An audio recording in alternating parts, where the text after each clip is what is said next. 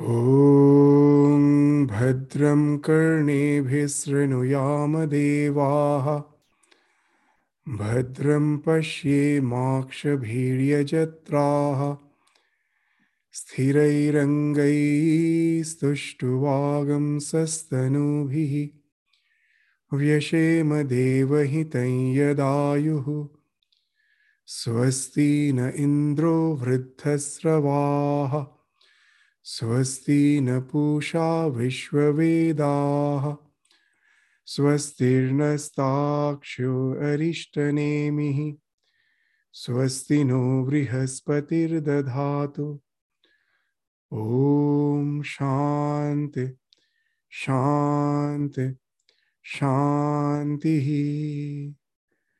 Hari Om. May we hear with our ears what is auspicious. May we see with our eyes what is auspicious. While praying with steady limbs, may we attain the lifespan allotted to us. May Indra bestow well-being on us. May Pushan, the god of earth, who is all-knowing, bestow well-being on us. May Garuda, the destroyer of evil, bestow well-being on us. May Brihaspati also bestow well-being on us. Om Shanti Shanti Shanti. So we were almost in the concluding portion of the second chapter of second part of Mundaka Upanishad. There are 11 mantras in this chapter, and we have studied till the 10th mantra. The 11th mantra is remaining. So as we have mentioned in the last class, that we will have a synopsis of the entire chapter before we conclude this chapter with a discussion on the 11th mantra. So the second chapter of this second Mundaka, it describes the Brahman. It describes it in sublime poetry. What it describes? It describes Brahman as the source of all beings. As a discipline for attaining the knowledge of Brahman, we find that the meditation on Om has been prescribed. The Om, which is the symbol of Brahman, the Vachaka of Brahman, that has been prescribed. There's a meditation on that Om has been prescribed as the way to attain the knowledge of Brahman. And then why we should try to attain the Brahma Jnana in this very life? Because the result of such meditation is spiritual illumination, which results in the destruction of all doubt and ignorance. And as we have mentioned while discussing, that even a fool won't do anything. You cannot motivate even a fool to do anything unless there is a purpose behind it. So by the destruction of the doubt and ignorance, the bliss which we all hanker for, the sense of this purpose which we hanker for, all the purpose is fulfilled. The bliss which we hanker for in this life is attained when we realize the real nature of our existence. So that's the thing. There's in gist we can say has been described in the second chapter. So now we will take up the mantras which we have already studied one by one, and we will just go through them as a synopsis. We will go through them to summarize the entire chapter before we conclude this chapter by studying the last mantra, the 11th mantra. So the first mantra of the second chapter of second part of Mundaka Upanishad. What it says, it speaks of Brahman as the ultimate cause of our individual psychophysical existence. So that will be indicated in the first mantra. So what it says, Avihi Sannihitam Guhacharang Nama Mahat Padam Atra Etat Samarpitam Ejat Pranat Nimishat Chayat Etat Janatha Sat Asat Varenyam Param Vigyanat Varishtham Prajana. So Avihi, it is self-effulgent. Avi speaks of effulgence. And that effulgence is not far, far away. That sitting on the top of the clouds, he is ruling the world. No, he is sannihitam, near at hand. Where?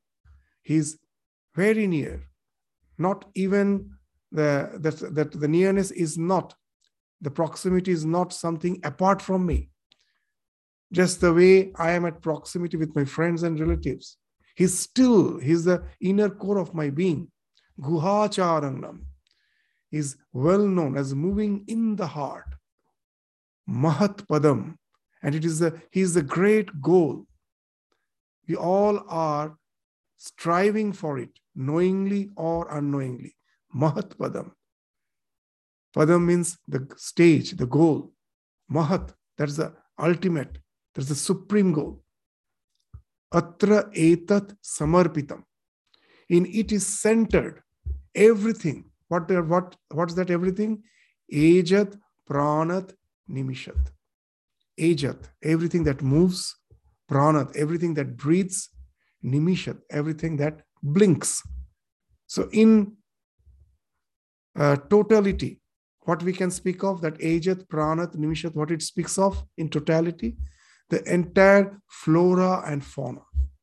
Any form of life that we see on this earth, they all are as if centered in that Brahman. The Brahman is the ultimate reality behind the entire sentient existence. Etat janata sat asat asat varenyam padam. That know that to be your self, etat janata, of that which is gross, sat asat. Here sat means anything that is gross, and asat is the subtle, that which I cannot see, the causal thing. So of anything, the mind as well as the body. The mind speaks of the psychological being, and the physical existence is the manifested thing. That is the thing which is manifested. So the psychophysical existence, the gross, the subtle, and the gross. Behind that, it is the self and self alone. And know that to be yourself, which has been extended, projected as the gross and as well as the subtle, means as the mind as well as the senses and the entire Annamaya Kosha, the body. And it is the most adorable, Varenyam. We all want to achieve it. That's why it is adorable. The thing which is adorable, what we adore, the thing which we want to attain. So that's what we adore. So it is adorable and it is supreme. Nothing is beyond that. But at the same time, it is beyond the understanding of creatures. Vijnanat varishtham prajana. So as we were discussing, what's the basic idea behind this? That the entire flora, fauna, behind that, all the sentient things which we see, Ejat, Pranat, Nimishat. Cha, the cha indicates even all those things that doesn't wink. So even there's the plants, everything, all the sentient beings, behind that as the substratum, it is the Brahman that is the core of the being. As has been mentioned in the Bhagavad Gita, na tadasthi vina yat syat maya bhutam characharam. No creature, moving or non-moving, can exist without me. So, how it exists? It exists as the mind. That's the mind is being located. Where is the mind located? It is in the heart, the center of all our feelings, of our emotions. So we find as if the mind is moving. How it moves? It moves along with the feelings, along with our emotions. It's constantly moving along with our thoughts. But that mind itself is not conscious. Generally, we have the idea it is the mind which is moving. But here it is being mentioned that the conscious principle, when comes in association with the mind, makes the mind active. And then the mind moves along with the senses, along with the sensations, feelings, emotions. That's what being indicated by this Guhacharang Nama. He's moving. This is as if moving in the heart. And he's the great goal. We all are aspiring for it. As we have indicated, that the entire process of biological evolution is nothing but the aspiration to reach that ultimate source of our existence. We are doing it out of ignorance.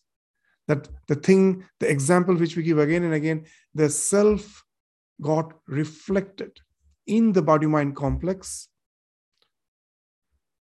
And from the body-mind complex, the ego is always coming, that I am eternal, I am eternal. But we find that the body-mind complex is not eternal. It's a flow.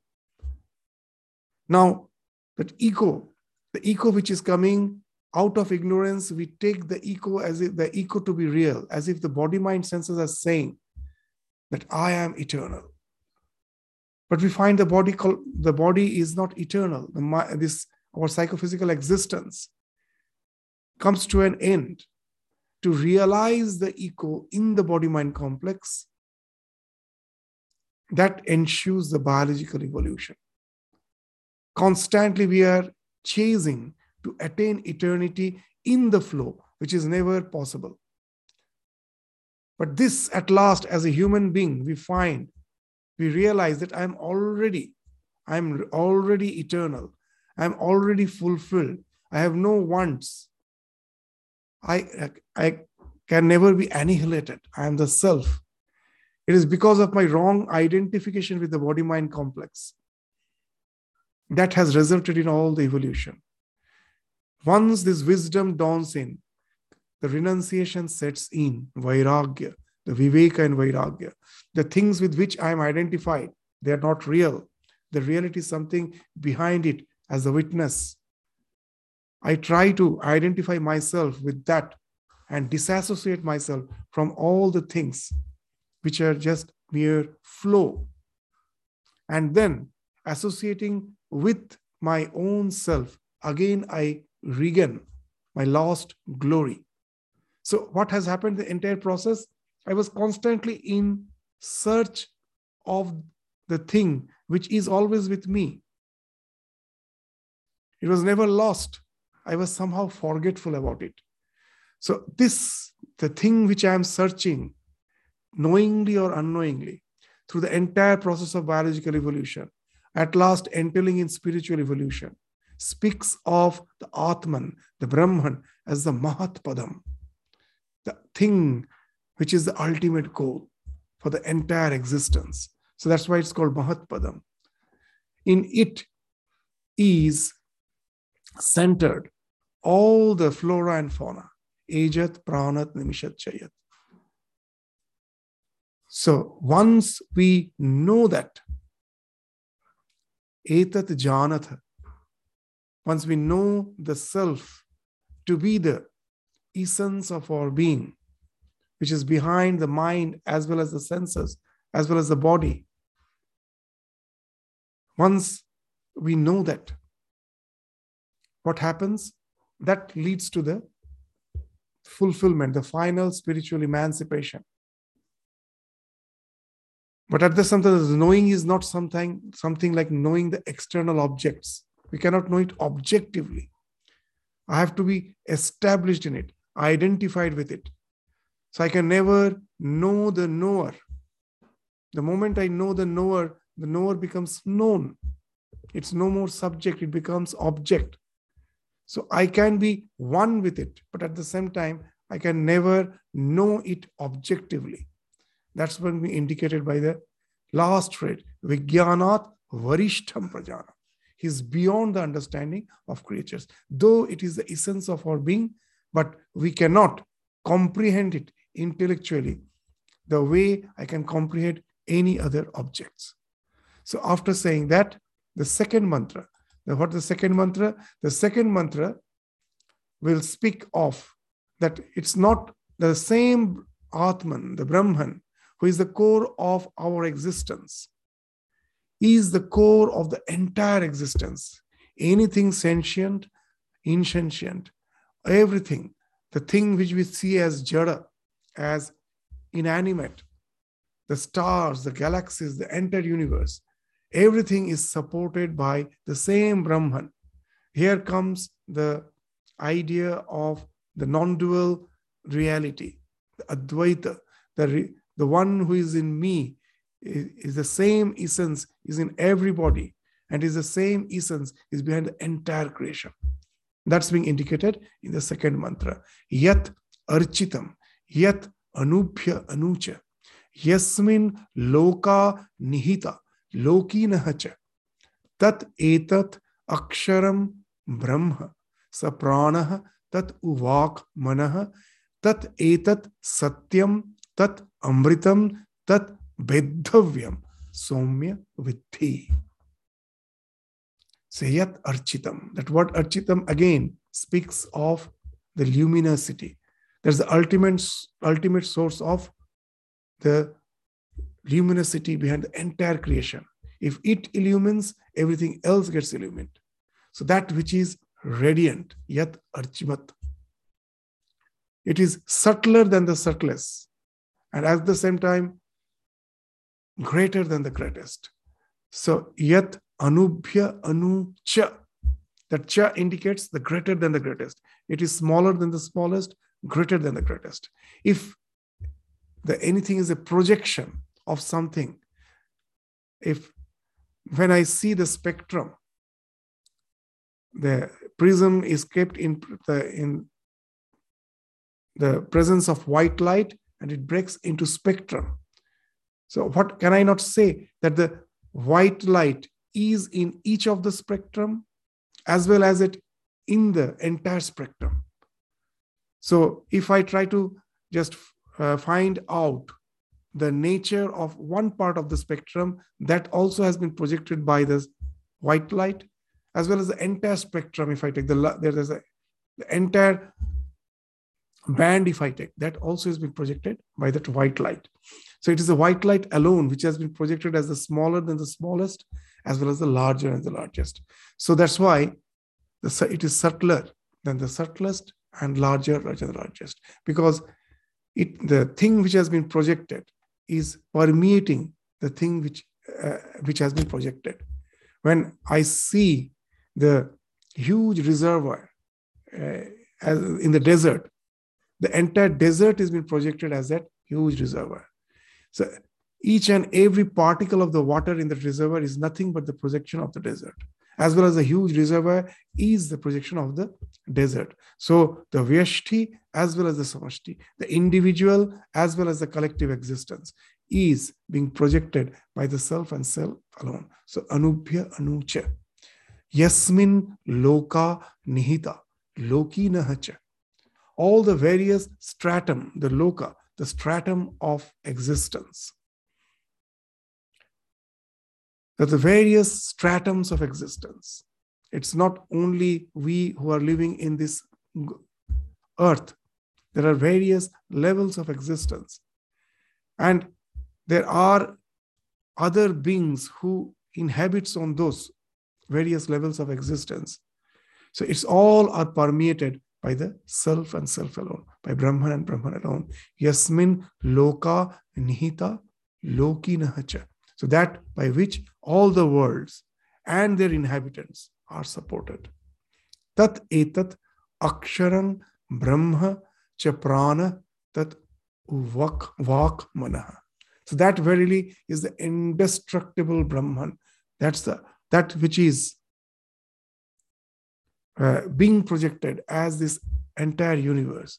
Know it for certain that it is something indestructible. In this world, whatever I see is destructible because they are all flow. But the one which is being projected as this flow in the form of this entire universe is the Aksharam, is indestructible. And at the same time, he is Brahman. The word Brahman comes from Brih Dhatu, it's Brihat. So it permeates the entire existence. That which is indestructible is permeating the entire existence because it alone is being projected as the entire existence. So that's the Brahman. who is behind that entire existence. That is the prana, speech and mind. It's the same thing. The reality which is within me is the same reality behind the entire universe. So that is the prana, the speech and the mind. It again speaks of our individual existence. And that alone is the truth. Tat etat satyam tat amritam. And that is the truth, and that is immortal. So anything that is immortal alone is the truth. So as that is immortal, so that alone is the truth. So in Vedanta, the definition of truth is that whose existence is never interrupted by any phase of time, past, present, or future. Trikal avadita alone is Satya. So as the Brahman alone is that immortal existence behind the entire creation. So it is the only truth.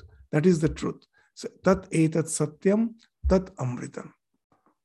Then the last phrase is an instruction. Tat vedhavyam. So that alone is to be struck with the contemplation. You have to merge the individual, the idea of this individuality, the individual soul, the Atman, in the Brahman. So it has to be penetrated. Vedhavyam is to penetrate, to be shot at by the mind. That is so what it is speaking of, you have to concentrate the mind by constantly contemplating on the idea that I am the Atman, I am the Brahman. So this contemplation speaks of that penetrating, just the way the next sloka, the mantra will speak of, the way when I shoot an arrow from a bow, the arrow pierces the target, and as it becomes identified with it. So with our contemplation, the individual self has to merge in that absolute self. So that's the idea of this vedhavyam, that has to be penetrated. Somya vidhi. So here the teacher is asking, is stressing the disciple. So know that to be the only goal of your life. Somya, the one of his beautiful mind, who has already have calmed down his mind, is equipoised. He is a Somya. So what is your duty? Vidhi, penetrate that goal, become identified with it. So that's the instruction. And now in the next true mantras, the third and the fourth mantra, there's how to strike the goal, the target has been explained. How to become identified with the absolute self has been explained. Dhanu grihitva, the third mantra of the second chapter, of second part of Mundaka Upanishad. Dhanu grihitva. Upanishadam mahastram. Sharang hi upasa nishitam sandhaita. Ayamya tat bhavagatena chetasa. Lakshyam tat eva aksharam somya vidhi. So taking the Upanishad as the bow, as the great weapon, the bow, dhanu, grihitva, Upanishadam, mahastram, that is the great weapon. This Upanishad is a great weapon. What's the weapon? It's a bow. Hold it. And then what you have to do after holding the Upanishad as the bow? One should fix on it, sandhaita, an arrow, the sharang. The shara is the jivatma, the individual's soul. That arrow you have to fix on the bow named Upanishad. So sharanghi upasa nishitam. And that arrow has to be sharpened. Upasa nishitam means sharpened by meditation, by upasana. Upasa nishitam means tikshnikrita. Upasana dwara tikshnikrita. With the help of upasana, it has been sharpened. Sharpened, tikshnikrita, by meditation, upasana. So this arrow has to be sharpened by means of uninterrupted meditation on Brahman. And then the individual self will get rid of all the impurities. So this idea is still elaborated in the next mantra. So with the help of this example, that hold the bow, the Upanishad is the bow in which the individual, Jivatma, is the arrow which has been sharpened with the contemplation. What's the contemplation? Constantly thinking of the self, the Brahmakara Vritti. This contemplation can be of any form. You can think yourself as I am the self, Aham Brahmasmi. And as a devotee also, when he's contemplating on the divine, that also is the contemplation on the self. Though there is an idea of duality, we must not forget that there is no sadhana which is non-dual. All sadhana is in the realm of duality. The one who is meditating on God, what is the idea? God is immortal. He was, he is, he will be. The essence of my being, the real me, is immortal. I, not as a physical, the psychophysical existence, I am not immortal. But the essence in me, the Atman, is immortal. A devotee wants to be in association, this limited self, this unlimited self, the individual self, which is immortal, wants to be in eternal association with the Paramatma. So that's duality. But when I say Aham Brahmasmi, that also is duality. Why? That Aham speaks of this individual being and Brahma speaks of the ultimate reality. Though I am saying I am Brahman, but the idea of individual amness is still there. That's why I'm saying Aham. Aham Brahma Asmi. That word Asmi is just linking the duality. So there cannot be any spiritual practice which is non-dual. Non-dual is a state. We can reach that state. But sadhana is in the realm of duality. So all the sadhana, whether it is this contemplation on God or it is the contemplation on the self, it is the contemplation actually on Atman, on the ultimate reality. Through that, we have to sharpen the arrow. Means to have to sharpen the arrow means that the Jivatma has to be as if sharpened. How can the Jivatma be sharpened? Means it has to get rid of all the turgidities. The mind full of distractions, the mind full of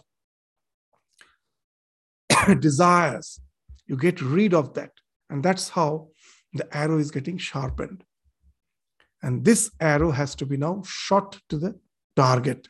So once it gets shot to the target, what happens? The arrow pierces the target as if the arrow gets one with the target, gets identified. So ayamya tat bhavagatena chetasa. So drawing the string, this ayamya means to draw the string, means withdrawing the sense organs. So two things, that the entire spiritual the practice has only two aspects. What is that? Abhyasa and Vairagya. Even in Bhagavad Gita, we will find that Bhagavan says that this mind is so difficult to control, but it can be controlled by Abhyasa and Vairagya. So that's being indicated by the word Ayamya tad bhavagatena chetasa. Ayama speaks of Vairagya. You withdraw the senses.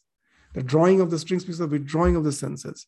And tat bhavagatena chetasa speaks of Abhyasa, immersing the mind in the thought of Brahman, in the thought of Brahman. So what's you're practicing? You're practicing contemplation on Brahman. And what you're renouncing the attachment to the senses and the sense pleasures. You're withdrawing from there. So these two, Abhyasa and Vairagya, is being indicated by Ayamya tad bhavagatena chetasa. So when I can do that, then the Lakshya is the Paramatma, the absolute self. That can be pierced through, and I can become as if identified with it. So by contemplating on the meaning of Om and repeating the sound, the aspirant realizes himself to be the reflection of Brahman. And that hitting the arrow to the target indicates the identification of Jivatma and Paramatma. So through this process of contemplation, Jivatma loses all its attributes and become one with the Paramatma. So the illustration of the foregoing mantra will be further elaborated in the next mantra. So what it says in the fourth mantra, Pranavo Dhanu, Sharo hi Atma, Brahma tat lakshyam uchyate, apramattena vedhavyam, Sharavat tanmayo bhavat. So now it is specifying that previously it told the Upanishad is the bow. Now it is saying Om. When you have studied the Upanishad, the entire Upanishad can be encoded in the syllable Om. What the entire Upanishad speaks of? The entire Upanishad is an indicator that indicates the existence of Brahman as the non-dual existence behind the entire creation. And that is the innermost core of our being.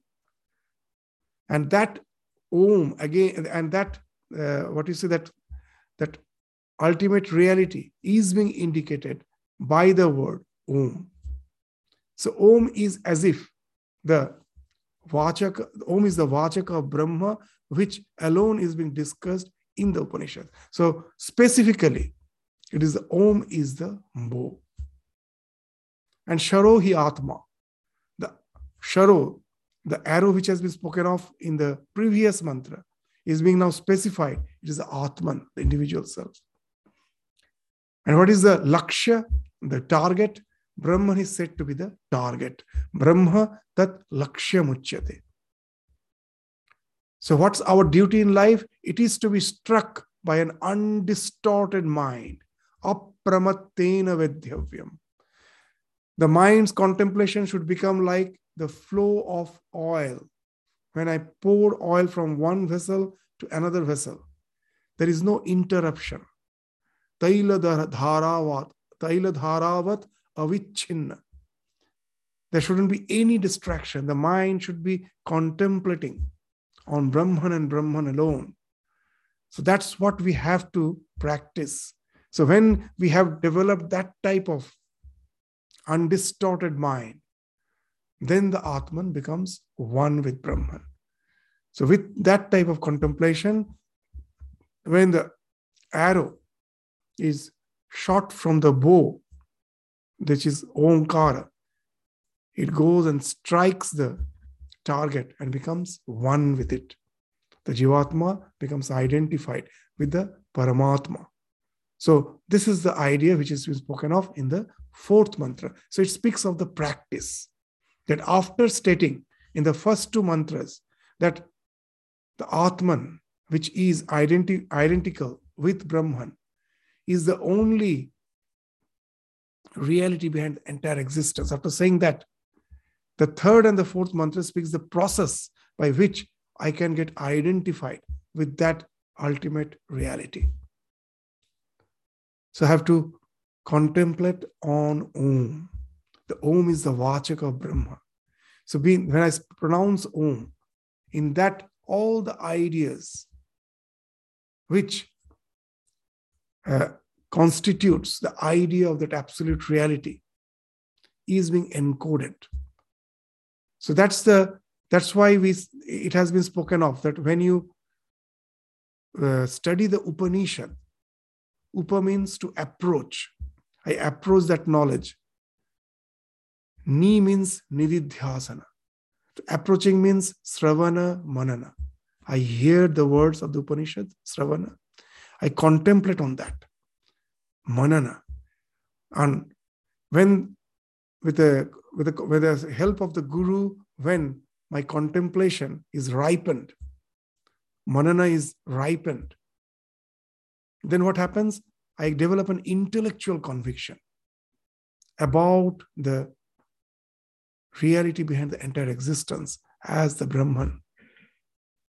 And when I've developed that intellectual conviction, now nididhyasana has to proceed. Nididhyasana is the contemplation on your intellectual conviction.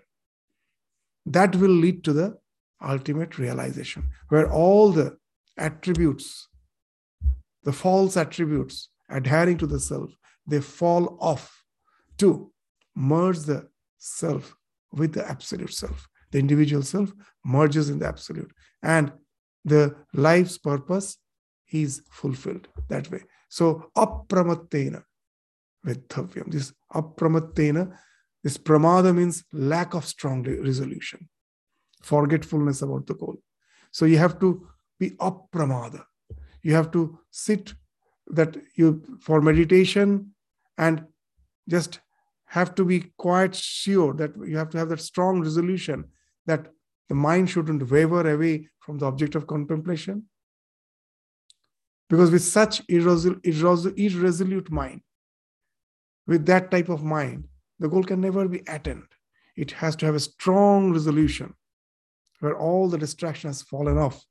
It's concentrated. And then with the Brahmakara vritti, when all the vrittis, all the thought waves has fallen off, only one thought wave, which is of the akara, of the form of Brahman. It is not Brahman, because still it's a thought. But this Brahmakara vritti will pierce through the ignorance, this ajnana, to lead to that ultimate realization, where the individual self merges in the absolute. So, the fifth mantra, what it is speaking, again it speaks of the self as the substratum behind the entire existence. Yasmin Dev Prithvi cha Antariksham Otam Manah Saha Pranai cha Sarvai Tameva Ekam Janatha Atmanam Anya Vacha Vimunchata Amritasya Esha Setu Anya Vacha Vimunchata.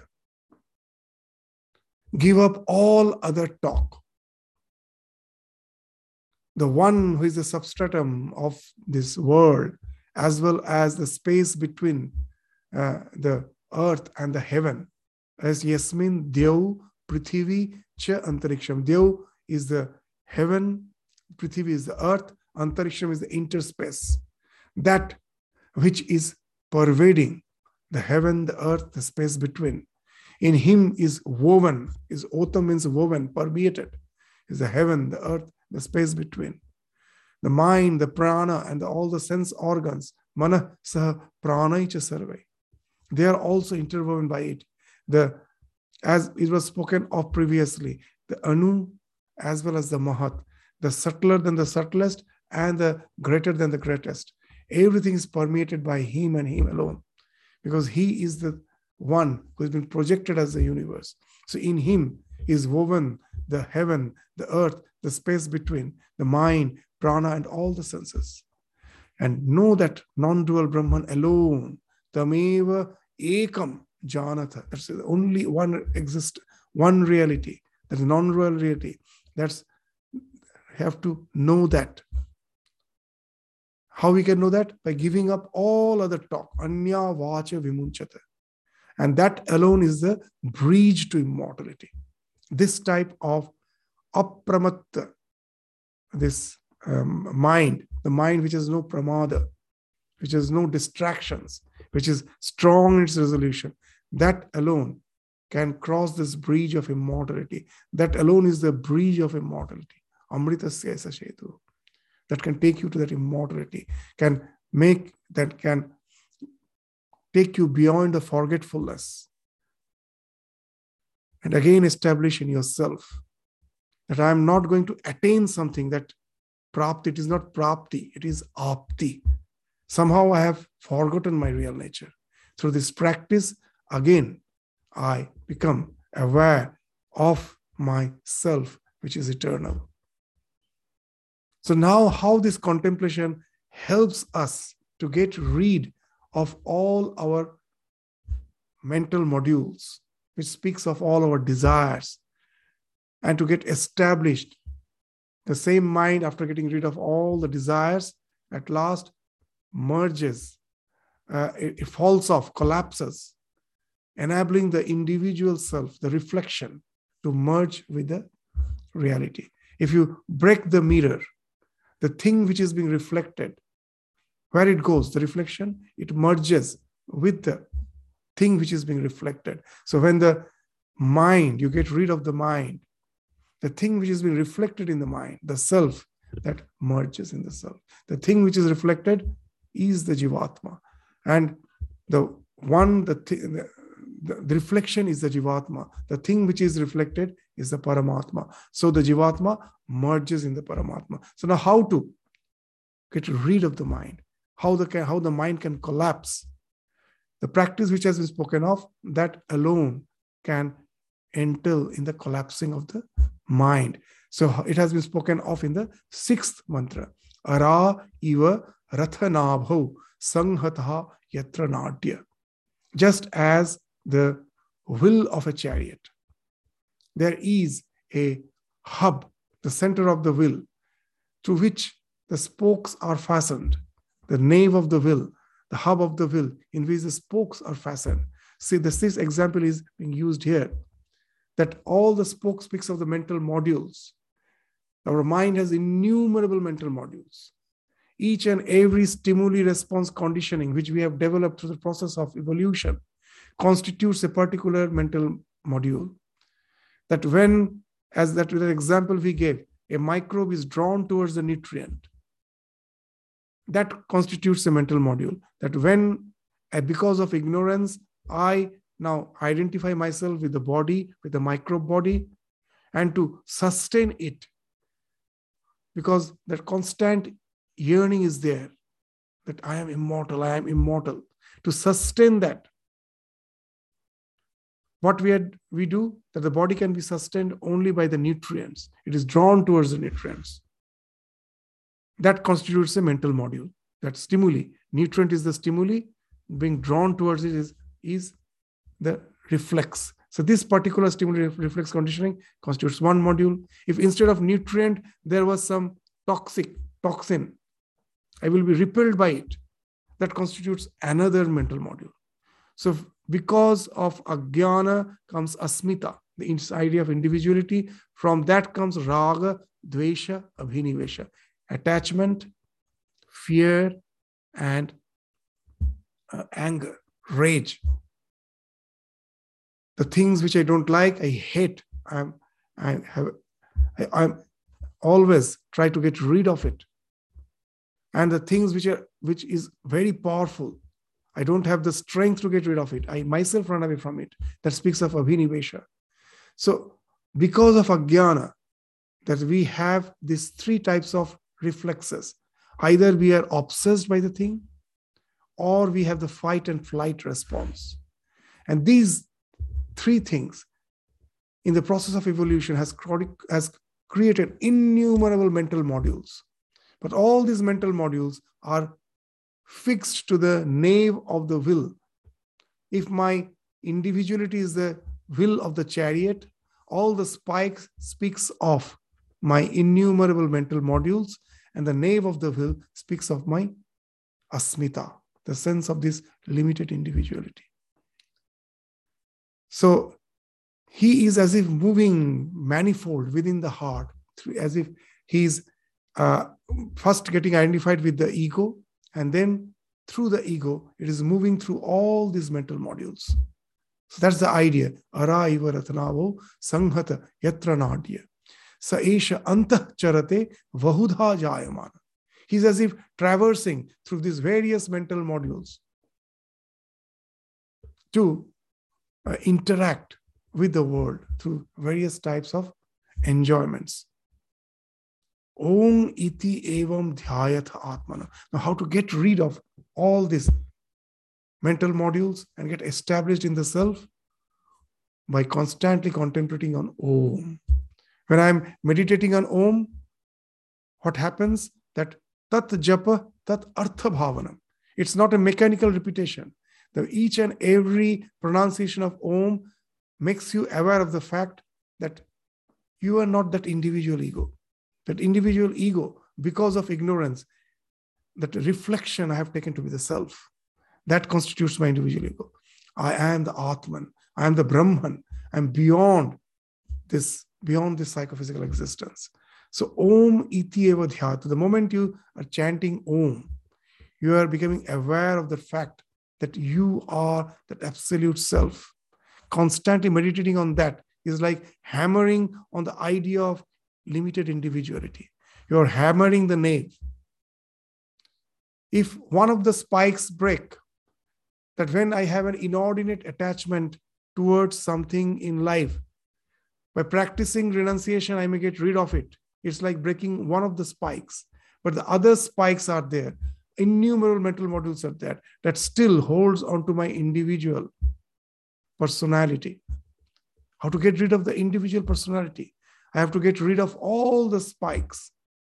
And how is it possible? If I can get rid of the nave, the hub of the will.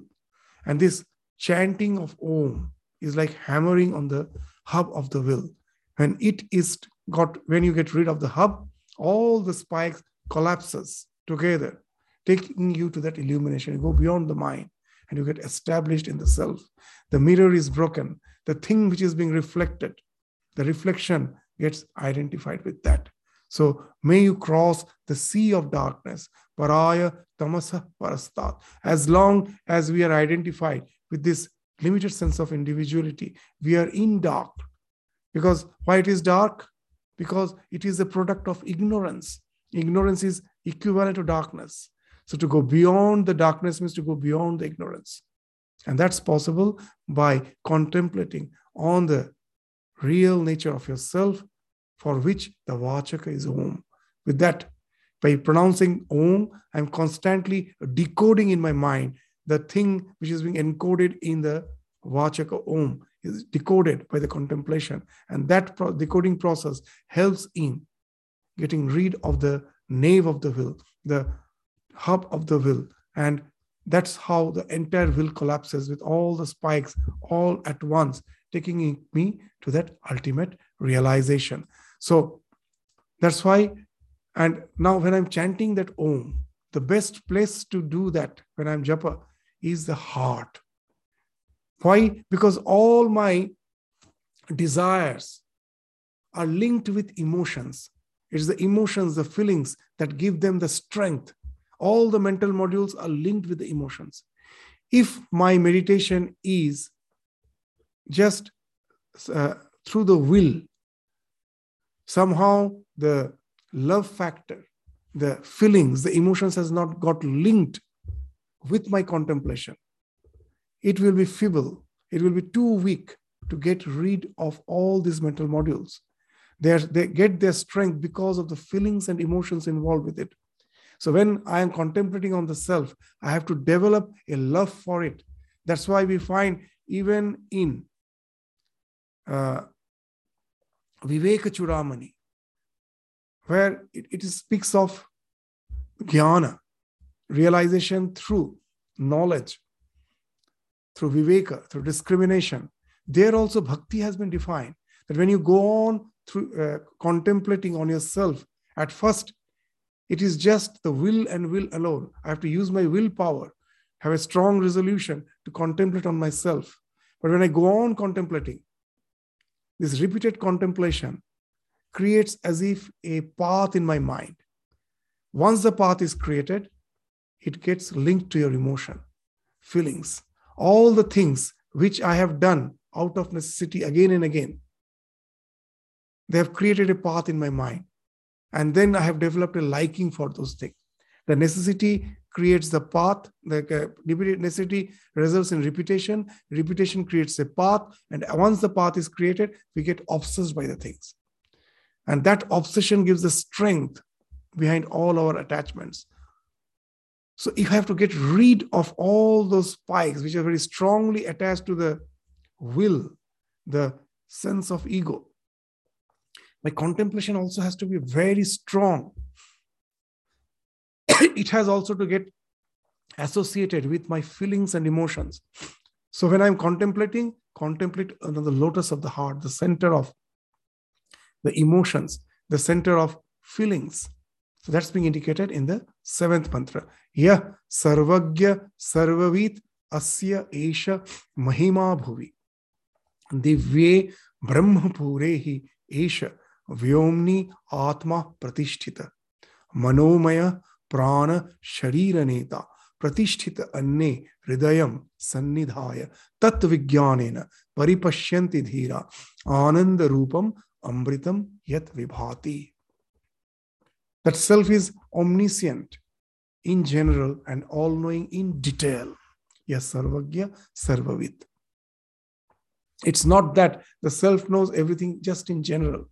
He knows everything in detail because it is he alone who has been projected as the universe. The thing which has been projected is the all-knowing.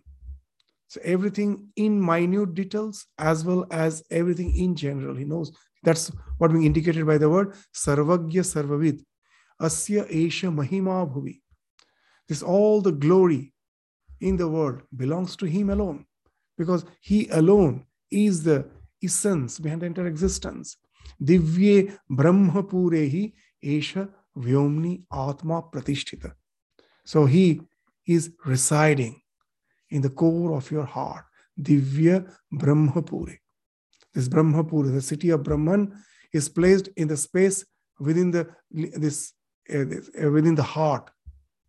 So divya brahmapurehi esha vyomni atma pratishtita.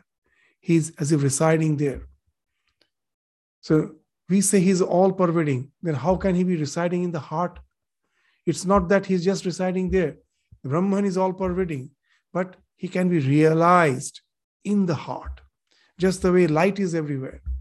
But to perceive the light, eye is the center. Sound is everywhere.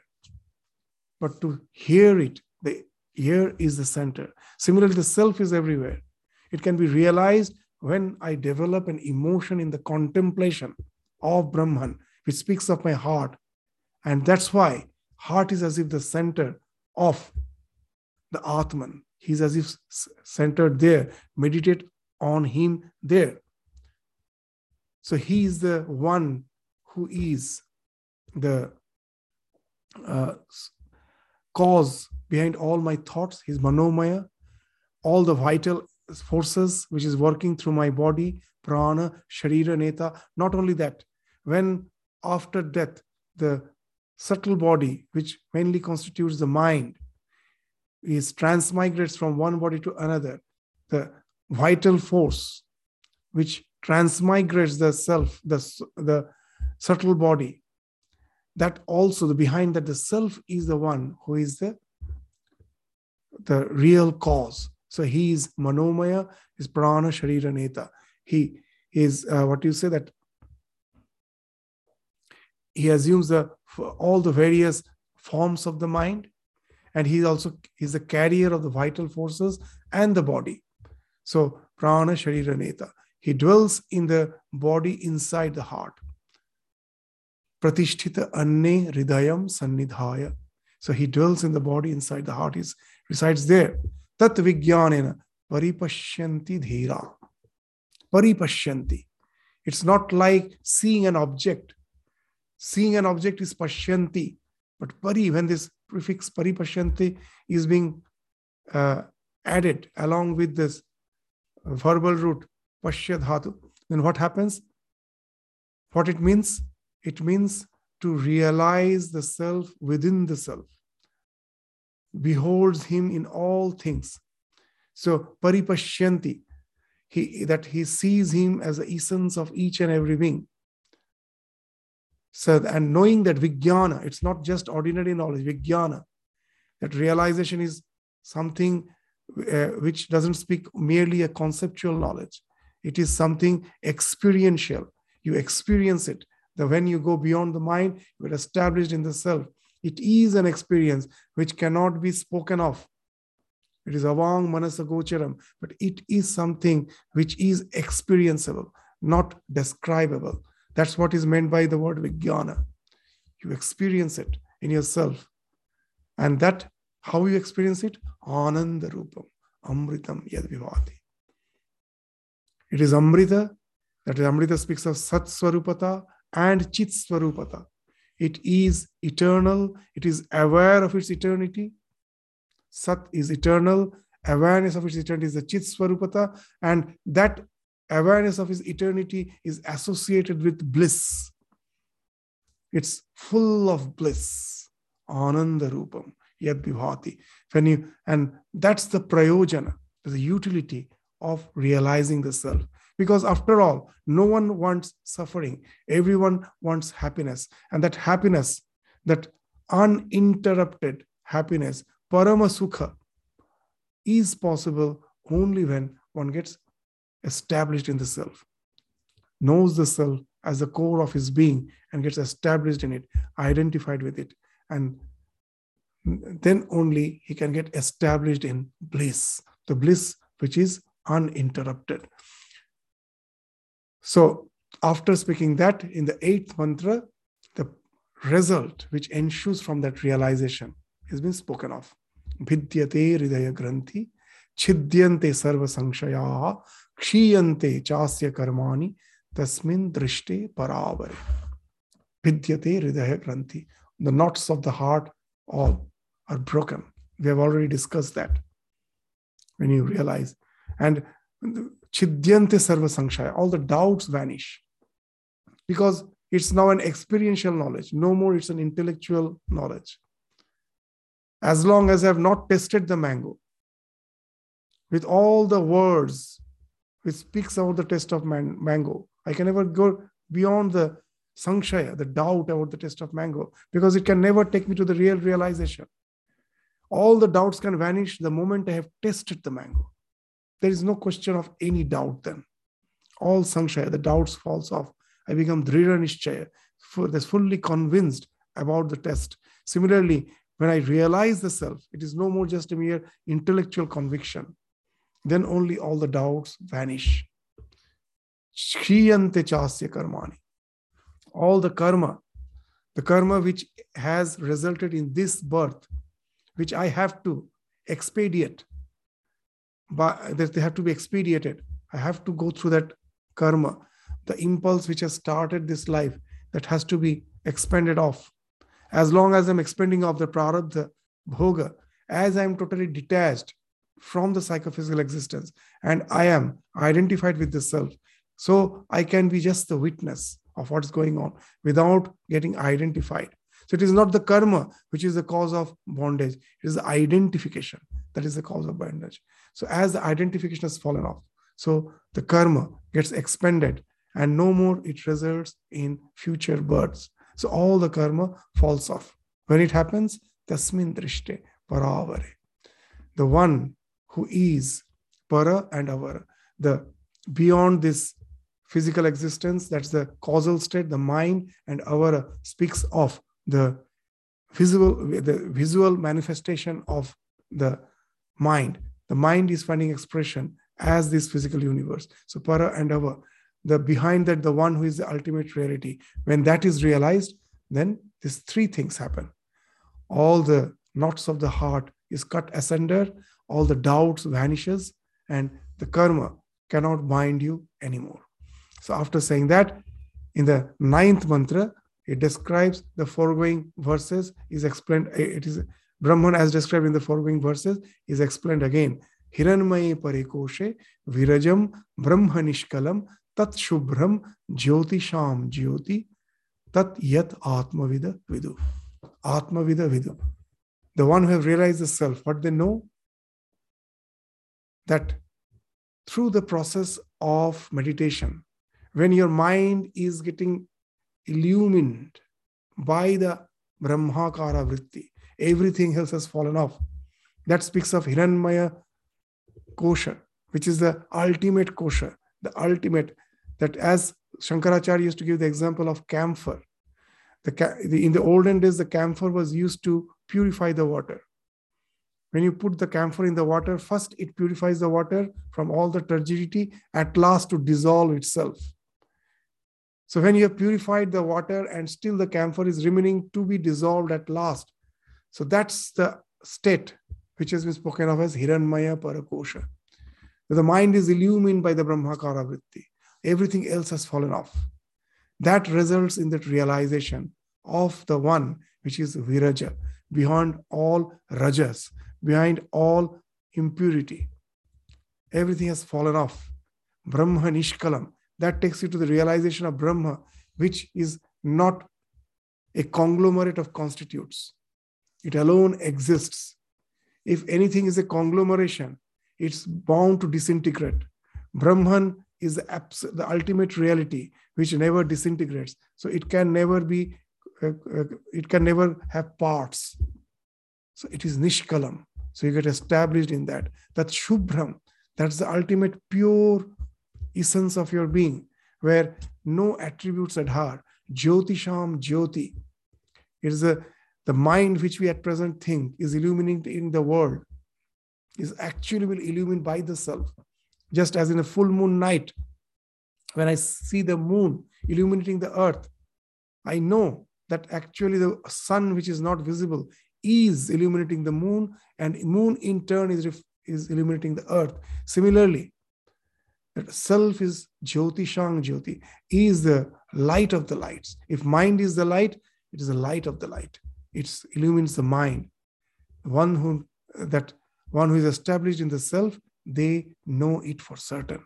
So after saying that, the 10th mantra speaks of that all the objects which illumine the earth, which we think are illuminating, are actually not the real source of illumination.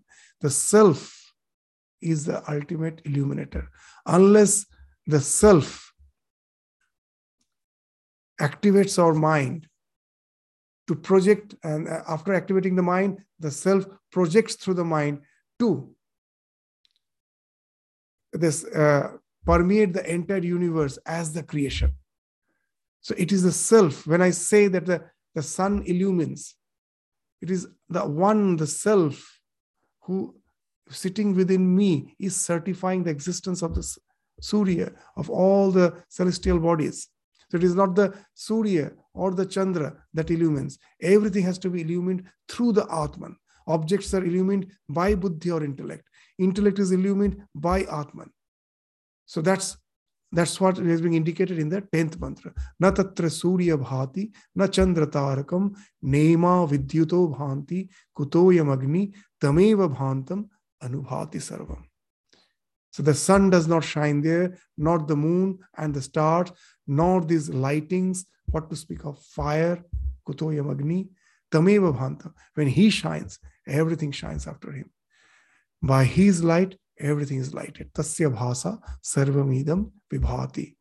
So it is a self which is illuminating the entire universe. So what it speaks of, the self through the mind, as if it's being projected through the self activates the mind, and then through the mind it passes through the senses to permeate the entire creation as this world of name and form. So it is a self which is being projected as the universe. So it is the self which is permeating everything. So once we go to that realization, that's what Sri Ramakrishna used to say, that by neti neti, when you go to the realization and when you come back, then you become Vijnani. You see it is the self which has become everything. He used to give a nice example that when you are climbing the stairs, so as if you are negating the stairs and to go to the roof, that I have to just cross the stairs, I am negating them to go to the roof. Once I reach the roof, when I come down, I find that the material with which the roof has been constructed is the same material the steps are constructed. It is the same thing which constitutes the self. So once you go that through neti neti, by negating, when you reach the self and when you come down from that realization, you see it is the self alone which has become the entire creation. It permeates the entire creation. So this is the state of the Vijnani who comes down from the realization. What he sees, the entire existence is nothing but permeated by Brahman. So the next mantra concludes this chapter by stating that Brahman alone is real. It alone exists. All that one perceives is nothing but the immortal and the unchanging Brahman. What it says, Brahma eva idam amritam purastat Brahma paschat Brahma dakshinata cha uttarena adha cha urdham cha prasritam Brahma eva idam vishram idam varishtam. That immortal Brahman alone is in front of us, purastat. That Brahman is behind, Paschat, Brahma, Purastat, Brahma, Paschat. It's on the right, on the left, Brahma Dakshinata, Cha Uttarena, Adha, Cha Urdham. So it's perverse, it's on the top, on the bottom, Cha Prasritam, Brahma Eva. So it pervades everything. Prasritam means it pervades everything. Idam Vishwam, Idam Varishtham. So this and this that which pervades everything, that alone is the supreme. So it is the thing which is permeating everything. So that's the realization happens when the ego has fallen off. That's why Sri Ramakrishna used to say, our ego is like a pot. Ami Rup Ghat, the pot named I. When you immerse a pot in the ocean which is indivisible, its water is indivisible, what happens? A little portion of the water enters into the pot, and now the wall of the pot is the barrier to give you a feeling that the water inside the pot is the pot water and the water outside is the ocean water.